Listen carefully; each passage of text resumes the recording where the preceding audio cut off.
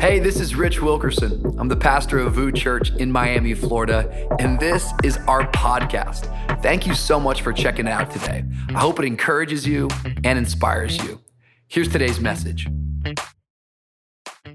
Man, I am so grateful that you are tuning in today. I'm so grateful that you are a part of church online. I believe God is going to speak to us in a mighty way. And I just want to welcome really quick all of our VU friends and family. Come on, can we make some noise for all of our VU friends and family? Everybody who watches by way of YouTube or the podcast, who maybe you're listening to your car right now, we want to let you know we are grateful for you. Today is an awesome day. We are kicking off a brand new collection of talks entitled Endure. Come on, have somebody say Endure. You guys can grab your seat. Today we are starting a brand new collection of talks. It's going to last for 8 weeks. And it is based on a little book in the Bible called 1 Peter. 1 Peter is where we're going to be turning today. And if you haven't already, I'd love for you to go to vuchurch.com/endure and download for free an Endure journal. There you can get it because for the next 8 weeks, we have assigned reading for you. We have given you some extra resources. We're going to be doing this little practice that we call soaping. SOAP stands for scripture, observation, application, and prayer. But not only that, if you actually want to buy a hard copy, these are really beautiful, by the way. I think 1,000 of these got purchased just this week alone. There's still time. I think there's a few left. Go to vuchurch.com/endure and you can purchase one for a small fee. We want to get this to you as a resource for you. And I love this word endure, and I love this concept that we're talking about. And as we started preparing for this collection, the phrase that kept coming to me over and over again was simply this idea that life is not always about conquering. Often it's simply about enduring. Sometimes it's just about enduring, and you have to know when to conquer and when to endure. There is no doubt that the scripture says that you are more than a conqueror because of Christ Jesus.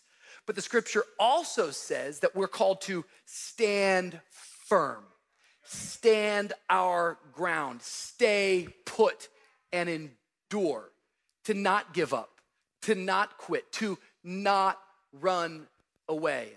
I just feel like for the next 8 weeks, I want to encourage you not to give up, not to quit, but to endure. Endure by definition means to hold out against. Come on, if you're taking notes, just make sure you understand what it is that we're talking about. Endure means to hold out against. How many know that if you're gonna be a follower of Jesus in 2020, there's some things that you have to hold out against? Like you should understand that we have to hold out against conforming to the pattern of this world. As believers in 2020, we're not called to simply, just separate. We're called to actually infiltrate, and we're called to actually make a difference. But in trying to make a difference, if you're not careful, you will fall into syncretism, where you start to look like the culture you're trying to reach. And I want to make sure I hold out against conforming to the pattern of this world. How about holding out against persecution?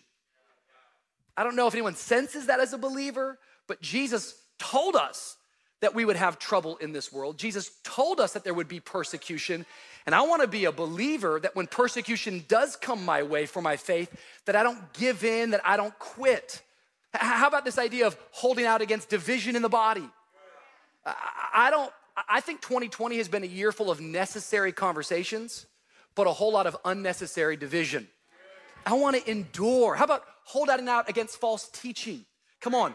I want to make sure that our church is preaching the real gospel, that it's by grace through faith that we have been saved. I can't achieve Jesus. I can only receive Jesus. I'm being called to endure in 2020. Come on, if you believe it, put your hands together. Got to hold out sometimes. What good is it to conquer but not endure? What good is it to gain ground if you don't know how to stand your ground? And the Apostle Peter, he's going to write this letter to believers, and he is going to encourage them to endure, to not give up, to not quit. And really, I love this thought that enduring in the temporal leads to an inheritance in the eternal. Listen to me. If it feels kind of dark all around you right now, I want to remind you, it is always the darkest before dawn. And dawn is coming if you're a follower of Jesus. There can be chaos going on all around us, but I don't want the chaos around me to stop the peace and the hope that's coming up from within me. I believe as I endure in the temporal, I will receive an inheritance in the eternal. Come on, somebody. You believe it today? So I want you to grab your Bible because I want to talk today from this subject, how to carry pain. Part 1 of the next 8 weeks, how to carry pain. Can you put it in the chat? Help me out over there. I see Jamila. Jamila, put that in the chat right now so people know right now that I'm talking live to you. There it is, how to carry pain. It's coming up right now in the Zoom. How to carry pain. I want to show you the first 3 verses. Today we're going to look at all 9 verses in the first chapter of 1 Peter. Next week we will continue in the same chapter. You'll be reading through a lot of this week. But let me just give you somewhat of an introduction, if you will. 1 Peter chapter 1, verse 1. Peter, an apostle of Jesus Christ, to those who are elect exiles. If you've got a highlighter or a pen, just highlight those 2 words. Of the dispersion in Pontus, Galatia, Cappadocia, Asia, and Bithynia, according to the foreknowledge of God the Father, in the sanctification of the Spirit, for obedience to Jesus Christ, and for sprinkling with his blood, may grace and peace be multiplied to you. Now, these are just the first 3 verses of the first chapter, but in these first 3 verses, we discover a whole lot about this little book of the Bible. We get all of the context. It's important that when you read a text in Scripture, that you put the text into context. So let me just give you some context. We discover right here in these first 3 verses, the author, we discover the audience, and we discover the purpose for the writing. Now the author's pretty self-explanatory, right? It's Peter. You gotta love Peter. He's like, Peter, he just starts with his name, Peter. I'm Peter and I am the author. Now maybe that doesn't mean much to you, but it actually gives me a whole lot of hope because listen, if you can't relate to Peter, I don't know who you can relate to, okay? Peter is the cussing disciple, somebody said amen, okay? Peter had high highs and he had some low lows. Peter did some really great stuff and he did some really stupid stuff, okay? Like on his good day, how many know he was the leader of the early church? I mean, that's pretty amazing. But on his bad days, he was denying Jesus to a 12-year-old little girl. He was running from the cross. On his bad days, he was cutting people's ears off for Jesus. I don't know though, I feel like you gotta get some people in your crew that are down to roll like that. You know what I'm saying? You mess with him, I'll cut your ear off. That's Peter, okay? Peter, maybe his worst day ever in scriptures is the day that Jesus looked at him and said, Satan, get thee behind me. What do you gotta do for Jesus, grace and truth in the flesh, to look at you, remove your name, and replace it with Lucifer? That's a bad day, okay? That's a bad day.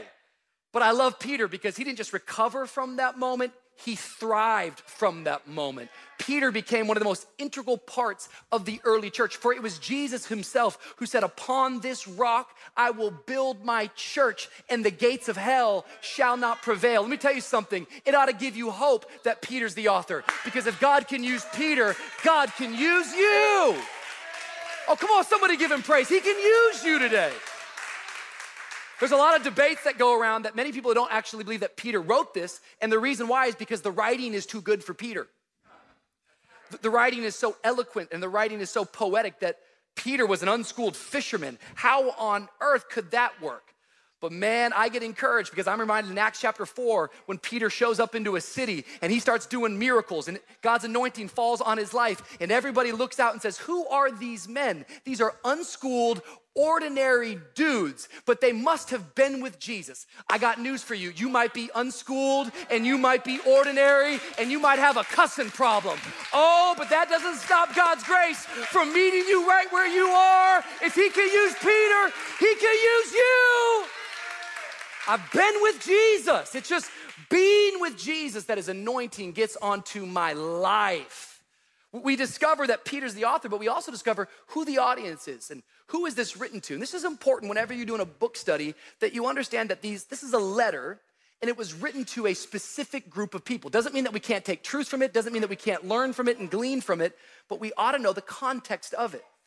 And what you find out is that this letter is written to a region. It's Asia Minor, and it's different cities in Asia Minor. Asia Minor is today now the modern day Turkey. And you see 1, 2, 3, 4, 5 different churches. You see a church in Pontus, in Galatia, in Cappadocia, in Asia, in Bithynia. Now, it's very, very important before we talk about them that we understand why we picked 1 Peter for this season in our church. You see, 1 Peter is written and it's set in the ancient Roman Empire. Now, I just want to see if this connects with anybody out there, because I think there's a lot of parallels between then and now. The Roman Empire was a superpower, one of the first superpowers the world has ever seen. Massive, large, thriving economy, the biggest economy in the world, a strong military, the strongest, most powerful military in all the world. It was an epicenter of culture. Does this sound familiar to anybody?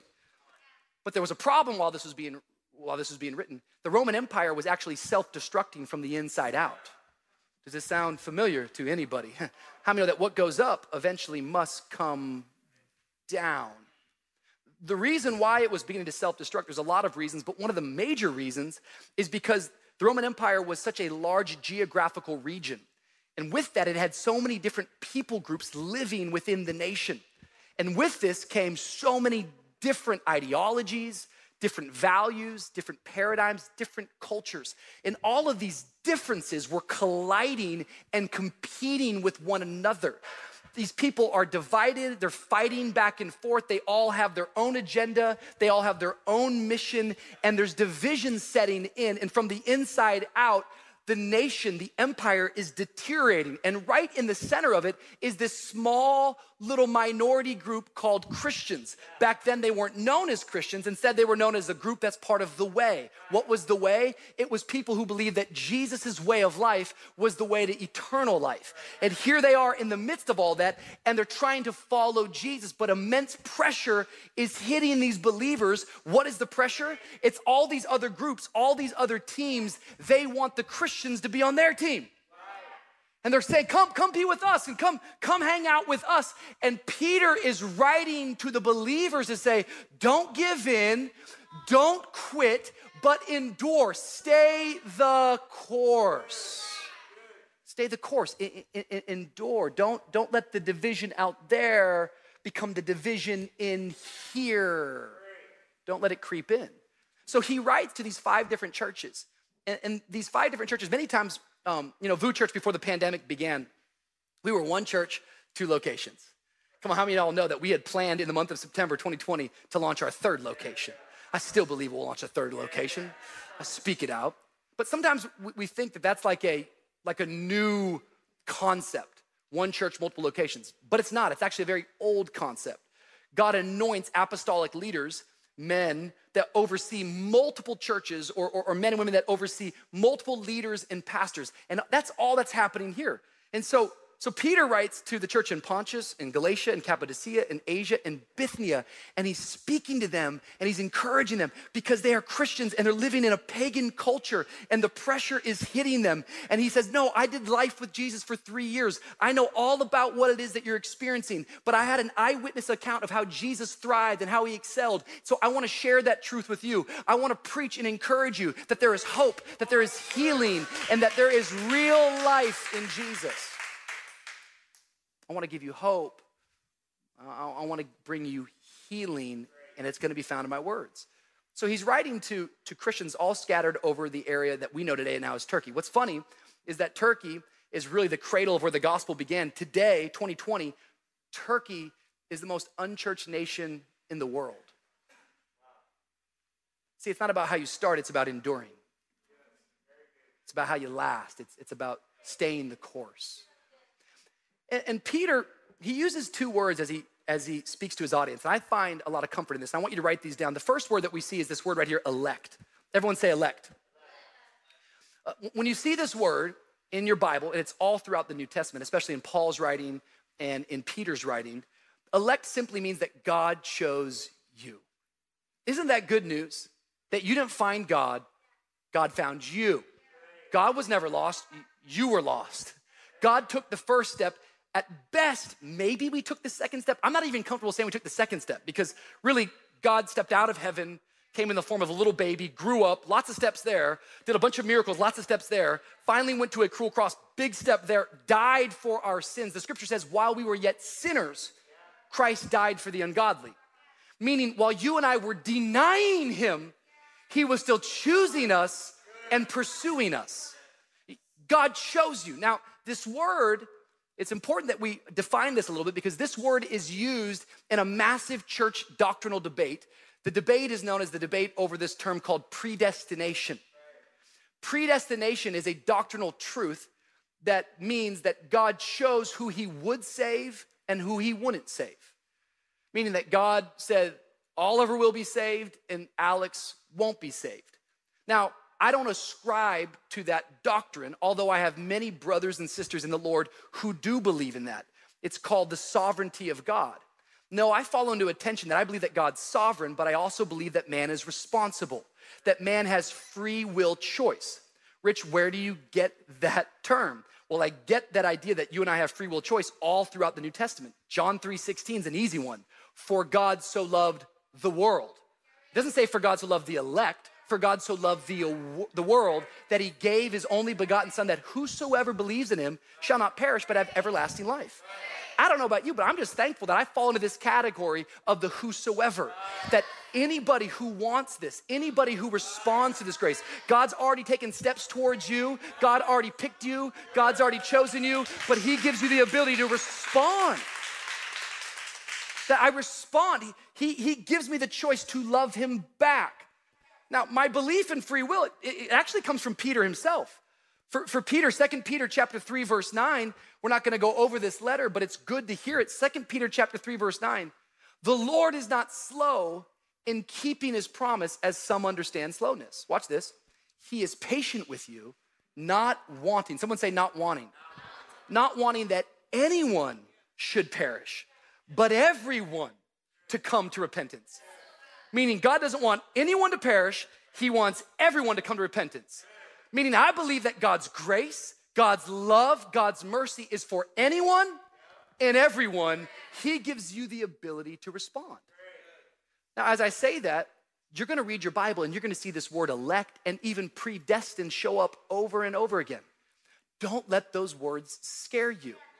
For God does predestine us. How does he predestine us? Well, Peter tells us. He predestines us based upon his foreknowledge. What is his foreknowledge? It's his knowing beforehand what we would do. God knew that I would choose and respond to him in love, therefore he predestined me, and now I am called elect. Listen, I'm not afraid that God is big and I am small. I'm not afraid that there are mysteries to following Jesus. I'm quite comfortable living in the mystery of God. I'm quite comfortable understanding that God is sovereign and big and I am small and finite. And when I see these words elect, I always go back to the fact that yes, God is omniscient. He knows exactly what I'm going to do. But let me give you an illustration. Last night, the Miami Heat played. I don't know where people are watching from in the world, but yo, shout out to the Heat. We've got to win. We've got to win. We've got to win. That's not a prophecy, but it's a belief deep down in my soul. The Heat played the Celtics and they lost. This happened last night. They lost. It's a bummer. Now watch this. If I record that game and now I go home today existing outside of time. See, God's outside of time. We know time only by our little mind that he's given us, but God's outside of it. If I go home now today and I watch the game, how many of you know, I already know who won the game. I already know that the Celtics are going to win the game. And just because I know who won the game doesn't mean that as I watch the game, it's predestined, it's predetermined. My foreknowledge lets me know they won. It doesn't mean as I watch the game that the players who play the game don't have free will choice. So when I see elect in the Bible, get excited because it ought to give you confidence that God chose you. God picked you. It's not an accident, but rather today as you're worshiping him, he already had this in his mind. Endure, endure, endure. But Peter doesn't just say that you're elect. He uses this second word, and it's very important that we note it. He calls us elect exiles. Everyone say exiles. This is a good word. So on one hand, we're elect, but on the other hand, we're exiles. Another translation uses the word strangers. What a beautiful juxtaposition of what it means to be a believer and a follower of Jesus. On one hand, I'm chosen by God, but on the other hand, I'm a stranger in this world. On one hand, I'm handpicked by God. On another hand, I am a misfit in society. Isn't this a picture of the cross? That the vertical relationship of God, that I am elect, but now in my horizontal relationships, I feel like an exile. Listen to me. You will be accepted by God and you will be rejected by man. It's because you're an elect exile. It's that you're a chosen stranger. And the older I get and the more and more that I follow Jesus, the more and more I realize that following Jesus, that this place is not my home. I notice and I sense that I am living in exile, that I am a stranger in this world, that I don't belong here. Has this ever happened to you? Have you ever sensed this? Like there's this thing in our soul and our heart that once I'm in relationship with Jesus, this world, it's broken. It's depraved, it's lost, it's hurting, it's suffering. I'm not meant to live here. The other night I was at dinner with some friends, and as I was hanging out with my friends, we had gotten into this conversation about a documentary that they had seen about people who lived the longest in the world. And I guess there's this little city in Italy where people lived like 110 years of age. And so we got onto the conversation, how long do you want to live? Do you want to live to 110? And it kind of finally came around to me. It's like, Rich, do you want to live to 110? And I was like, I'm good. Not really. Like, God bless it. I'm just being honest with you. Not really. The older and older I get, the more and more I understand the Apostle Paul when he says to live is Christ, to die is gain. I don't know about you, but I can't wait to get to heaven. For in heaven, there are no more tears. There is no more pain. I am not put on this earth to live here. This is temporary. Heaven is eternal. I see this show up all the time. Last week, we were celebrating 5 years, and there was a big group of us that came together, and people started sharing their story about how they found VOO Church. We got a whole staff full of misfits, really. So many people that weren't even following Jesus before they started working in the church. And as people started, stepping up and speaking, over and over again, people started saying the same thing, that when I walked into church, immediately I knew I was home. What interesting language. I mean, it wasn't just one person. It was 5 or 6 people that said, when I came to church, I didn't even know God, but when I walked into church, I sensed that I was at home for the first time. Why are they all using the same metaphor and the same illustration? Could it be that it's not just a shared experience that they learned from one another, but rather it's a shared spiritual experience? You see, the fact that I am in exile is what motivates me to build God's house. The fact that I am in exile is what actually gets me excited about constructing God's house. Why? Because church is the closest thing on earth we have to heaven. And heaven is your home.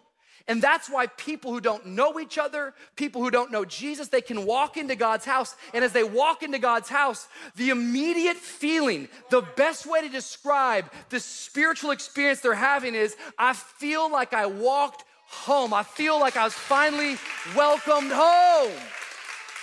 Because heaven is your home. We are elect exiles.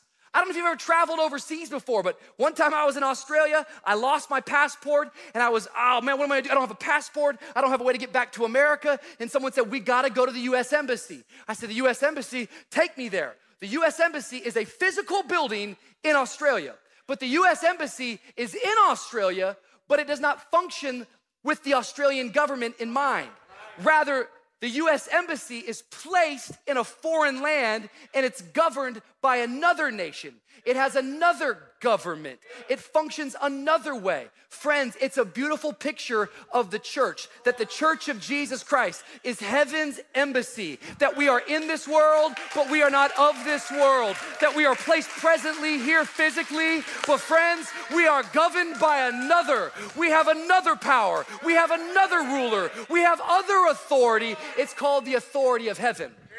This is why Peter's writing, though. He's saying the division that's creeping in here, the division out there should not be the division in here. The problems out there should not be the problems in here. The arguments taking place out there should not be the arguments that are happening in here. We have the answer. We have the solution. His name is Jesus. Don't bring the world's problems into God's house and try to replace the solution with Jesus with the problem. The world shouts the problem, but don't let it silence the sermons of the Savior. His name is Jesus. I'm elect, but I am in exile. I'm in a tension. I'm caught in between. This place is not my home. To be absent with the bodies, to be present with Jesus. And I don't know about you, but I am looking forward to heaven. Author's Peter. The audience is these churches scattered over Asia Minor. And Peter continues to write, 1 Peter chapter 1. He says, according to the foreknowledge of God, the Father, that's how you've been elect, and that's how God knows. He knows beforehand. In the sanctification of the Spirit, now we're going to get the reason why he's writing. The reason why he's writing is for obedience to Jesus Christ. And for the sprinkling with his blood, this is a reference to the Old Testament, that in the Old Testament they would sprinkle lamb's blood and it would atone for sins temporarily. But now we've been sprinkled with Jesus' blood and we are forgiven eternally. May grace and peace be multiplied to you. Last week we talked about grace, the enabling grace, the empowering grace. So he's saying, I'm writing to you to encourage you to continue to obey, to continue to endure, to continue to stay the course. And I'm praying that grace would be multiplied. It would be layered. It would have a compound effect on your life as you're reminded of what Jesus did for you. Now, what's interesting as Peter's writing is that we know who he's writing to. We know what's taking place. We know the pressure that's hitting their lives. So when Peter is encouraging them to obey, he's not talking about an obedience that leads to an obvious blessing. This is big. How many know it's really easy to obey when there's an obvious blessing at hand? When you immediately get healed. That's easy. I'm with Jesus. I was blind, now I can see. It's really, really easy to obey when all of a sudden you get the job that you wanted. Oh, I got promoted. God is good all the time, and all the time God is good. I'm the head and not the tail. That's easy. Nothing bad with that. I believe there's prosperity in Jesus. But I actually believe that Peter is writing here not about obeying Jesus to an obvious blessing. He's asking us to obey Jesus when it leads to suffering. When it leads to suffering. When it leads to burdens. When it leads to challenges. When it leads to pressure. When it actually leads to pain. I'm just telling you right now, if you follow Jesus, it's gonna be some added burden. There's gonna be suffering. There's gonna be pain. You're gonna have to learn how to carry the pain. I'm just telling you, like this is, he's not talking about obey Jesus Christ and its immediate obvious blessing. He's saying obey Jesus Christ even if it means you gotta walk in serious, deep pain. I just know in my life that following Jesus has added burdens to my life. It's like, think about right now, for the next 8 weeks, we're in this election year, and following Jesus, it's gonna add burdens to your life. And the question is, are you gonna continue to follow? Are you gonna continue to obey? We live in a world right now that wants to make people issues and turn them into political issues. But it's my love for Jesus that refuses to fall into those lines, that refuses to play those games. See, it's actually my love for Jesus that when I look around at society and I see all the different problems, it's like I realize that my love for Jesus is going to create additional burdens in my life. It's my love for Jesus that makes me fight for the unborn. I know that not everyone agrees with that or believes in that, but it's my love for Jesus that believes that life begins in the womb according to Psalm 139, so I'm gonna lift my voice up about that. But in the very same breath, it's my love for Jesus that makes me stand up against racial injustice. And how many know it's my love for Jesus that creates and makes enemies for me? I got some enemies in this world, but it's that very same love for Jesus that calls me and makes me serve my enemies. It's my love for Jesus that actually makes people go, I want to listen to what Rich is saying. And it's that very same love for Jesus that says from other people, why don't you shut up, bro? Enough talking about Jesus. What's the point? The point is if you're going to follow Jesus, it's going to add to your pressures. It's going to add to your pain. And what Peter's going to write about here is Peter's going to let us know that you're going to have to learn how to carry pain. But it's not always what we're carrying that's difficult, but how we are carrying it. How we're carrying it. And Peter's gonna show us two ways in which we are supposed to carry the pain of this life. Two words he's gonna zero in on the next few verses. The words are hope and purpose. Everyone say out loud, focus on the hope. 1 Peter chapter 1, verse 3 says this. It says, blessed be the God and Father of our Lord Jesus Christ. According to his great mercy, he has caused us to be born again to a living hope through the resurrection of Jesus Christ from the dead. I want you to see this today. This is very, very important. He starts out saying, blessed be the God of our Father, of Jesus Christ. How many know most people wake up every day looking for a blessing from God, but we're actually called to wake up every day blessing God.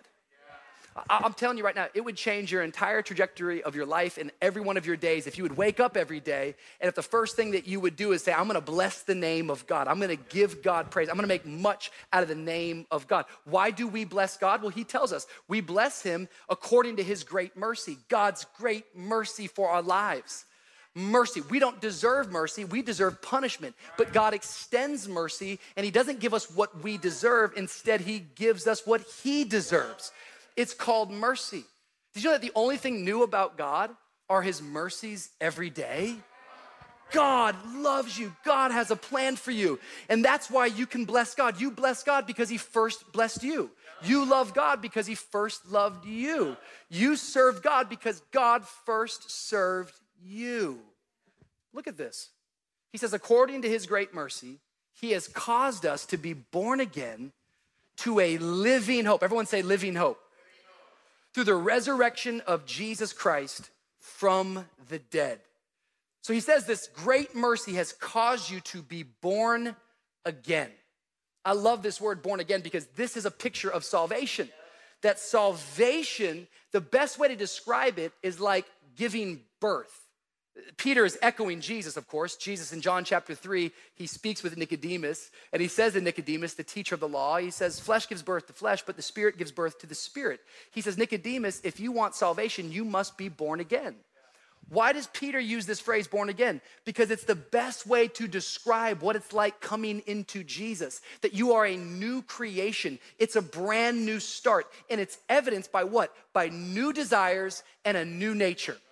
The day I gave my life to Jesus, the day that I surrendered my life to Jesus, all of a sudden, it didn't mean that I didn't fall into temptation ever again. It just simply meant that now my life had a brand new intention. Things that used to bring me pleasure no longer brought me pleasure. I used to walk one way, and now I'm walking a new way. I used to think one way, now I'm thinking a brand new way. I have been born again. Well, how have we been born again? Look what he says. He's telling us right here, born again to a living hope through the resurrection of Jesus Christ. So we're born again. We have this new life. Why? Because Jesus was resurrected from the grave. This is so very important that you understand that the resurrection is everything to your faith. And when we're carrying pain, this is how Peter is going to encourage you and challenge you to endure. He's going to remind you that Jesus Christ, I believe, hopefully you believe, he conquered death, hell, and the grave.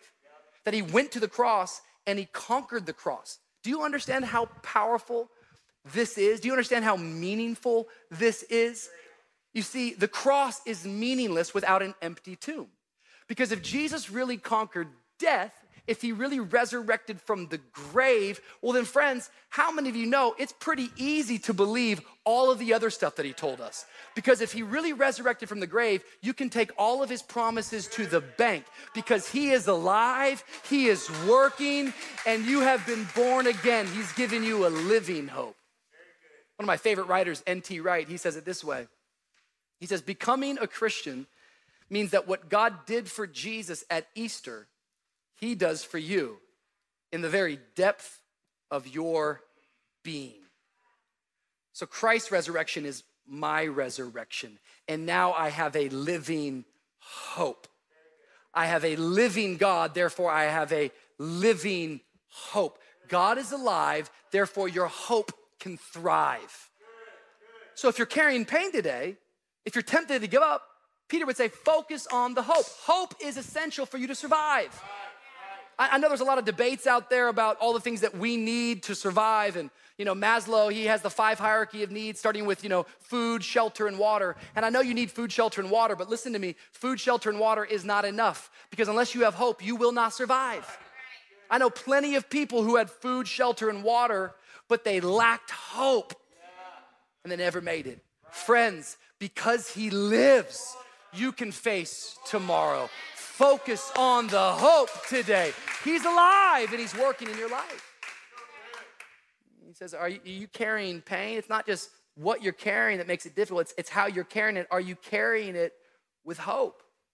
He continues in his writing in chapter 1, he says, to an inheritance that is imperishable, undefiled, and unfading. Look at these words. You have an inheritance that's what? Imperishable, undefiled, and unfading, kept in heaven for you, who by God's power are being guarded through faith for a salvation ready to be revealed in the last time. So I want you to see this. He says, remember, you have a living hope. Focus on the hope, but this hope also comes with an inheritance. When you see this word inheritance, think about a gift, or better yet, think about a legacy or a birthright. Ooh, this is good news. Remember, he just said you've got to be born again, because this is the truth of salvation, that you're not a son by worth, you're a son by birth. You can't achieve Jesus, you have to receive Jesus. The only way you get the inheritance is not by doing a bunch of good stuff, not by a bunch of works, but simply by being born again, by believing in who Jesus is. You've got to be born again. But he says there's this inheritance that's kept for you. My wife and I recently just did estate planning for our two little sons. And estate planning, you got to kind of define the will, who's gonna take the boys if, God forbid, something happens to us, and what are they gonna get? And we don't have a whole lot to give, but hopefully over time, God will do more in our lives. And right now, if we die, well, that's gonna be, but as time goes by, we'll see. But you have to lay out all of this stuff. And one of the things that I realize is that if my wife and I were to die today, how many know that my 2-year-old son is not getting his inheritance right away? In fact, it's better than that. His inheritance comes to him at different stages and different ages. Why? Because I'm a good father. And I'm not just gonna simply give him what he wants when he wants it, but rather I'm gonna give him what he needs when he needs it. And this scripture says that your inheritance, listen, it's imperishable, it's undefiled, and it's unfading, and it is kept in heaven for you. I want you to understand, it's not kept from you, it's kept for you. It's good news. It's salvation for your soul. It's not temporal, it's eternal, and it's long lasting. And you've got to be reminded, because this life, over and over again, it will come at you. And when life tries to weigh you down, hope relieves the pressure. The greater the pain, the greater the hope. As pain hits my life, I need hope to relieve the pressure. It's like elevators. Elevators have this thing we call a counterweight, and a counterweight is the weight that must come down for the elevator to rise. And the counterweight has to be heavier than the elevator itself. So the counterweight, it outweighs the elevator, and as it comes down, the elevator goes up. Please understand today that God's hope is the counterweight to your pain. God's hope weighs more than your pain weighs. I wrote it down this way. The world pounds you with burdens, but God blesses you with tons of hope. The world wants to pound you with problems, pound you with trouble, pound you with fear, pound you with suffering. But when it starts to pound you, the tons and tons of hope comes down and it relieves it. How many know? Tons weigh more than pounds. God's mercy weighs more than your pain. God's grace weighs more than your heartache. God's hope weighs more. As it comes down, the pain comes up. Someone say, focus on the hope. We don't just focus on the hope. Number 2, I'll write it down this way. Put some purpose on it. Put some purpose on it. 1 Peter chapter 1, he continues in his writing. He says, in this you rejoice, though now for a little while. Someone say little while. Though now for a little while, if necessary, you have been grieved by various trials, so that the tested genuineness of your faith, more precious than gold that perishes, though it is tested by fire, may be found to result in praise and glory and honor at the revelation of Jesus Christ. This is massive. You got to put some purpose on it. Literally what Peter is saying, he's saying that yes, you're facing pain and yes, you're facing trials, but you must make a decision to rejoice. Rejoice. Why? Because something takes place when you rejoice. You start to put purpose on all of the pain around you. Look what he says. He says, now that you've suffered for a little while, we're gonna land here on week 8 as we study 1 Peter chapter 5, because Peter starts with this phrase, little while, and he ends with it in chapter 5. But honestly, they're all drafting off of Jesus in John chapter 16 when Jesus says, you're gonna see me in a little while, and then I'll be gone for a little while, and I'll return in a little while. They're using the same language as Jesus. And so it makes me wonder, what does a little while mean? Now, when you study the scriptures, what you'll find out that God has a funny idea of time. Once again, he exists outside of time. There's one scripture that says a day is like 1,000 years to God. Okay, so how long have I been living, yo? James, the brother of Jesus, says your life is but a vapor. My whole life, my whole 80 years, yeah, vapor, it's a mist. So when he says that you've suffered for a little while, I think a great way to define little while is your entire life. That if you're gonna follow Jesus, you're gonna have to learn how to carry pain for your entire life. But as you face trials, remember, put some purpose on the trial, because trials have purpose in your life. See, trials, what they do is they tend to expose who we are by digging up the soil of our life and revealing the roots. Meaning when pain hits my life and when trials hit my life, it starts to dig up all the dirt that's on me, all the stuff that is around me, and it begins to expose what I'm actually attached to. Peter uses a metaphor that is not new to the scriptures. He talks about trials like a metal going through fire. You see, when you find a precious metal, you put it into fire. The fire burns away everything that's impure. The fire burns the dirt off of the gold. And friends, in the same way, when you go through pain and when you go through trials, what's actually taking place is that the fire is burning off the dirt and exposing the true thing that God wants you to be attached to, which is his son, Jesus. See, 2020 has been a year of exposure. A whole lot of people have been exposed in 2020 as to what their faith is attached to. A lot of people have collapsed as the fire of this year has hit their life, and they've collapsed because their faith was actually Jesus plus something. Jesus plus my health. Jesus plus my job. As long as I got a job, then I can trust Jesus. That's not real faith. Jesus plus approval. Jesus plus popularity. No. It's not Jesus plus anything. It's that trial comes and it takes that which is impure and it reveals our roots, that I only want a faith that's attached to Jesus. See, trials, what they do is they refine our character and they define our calling.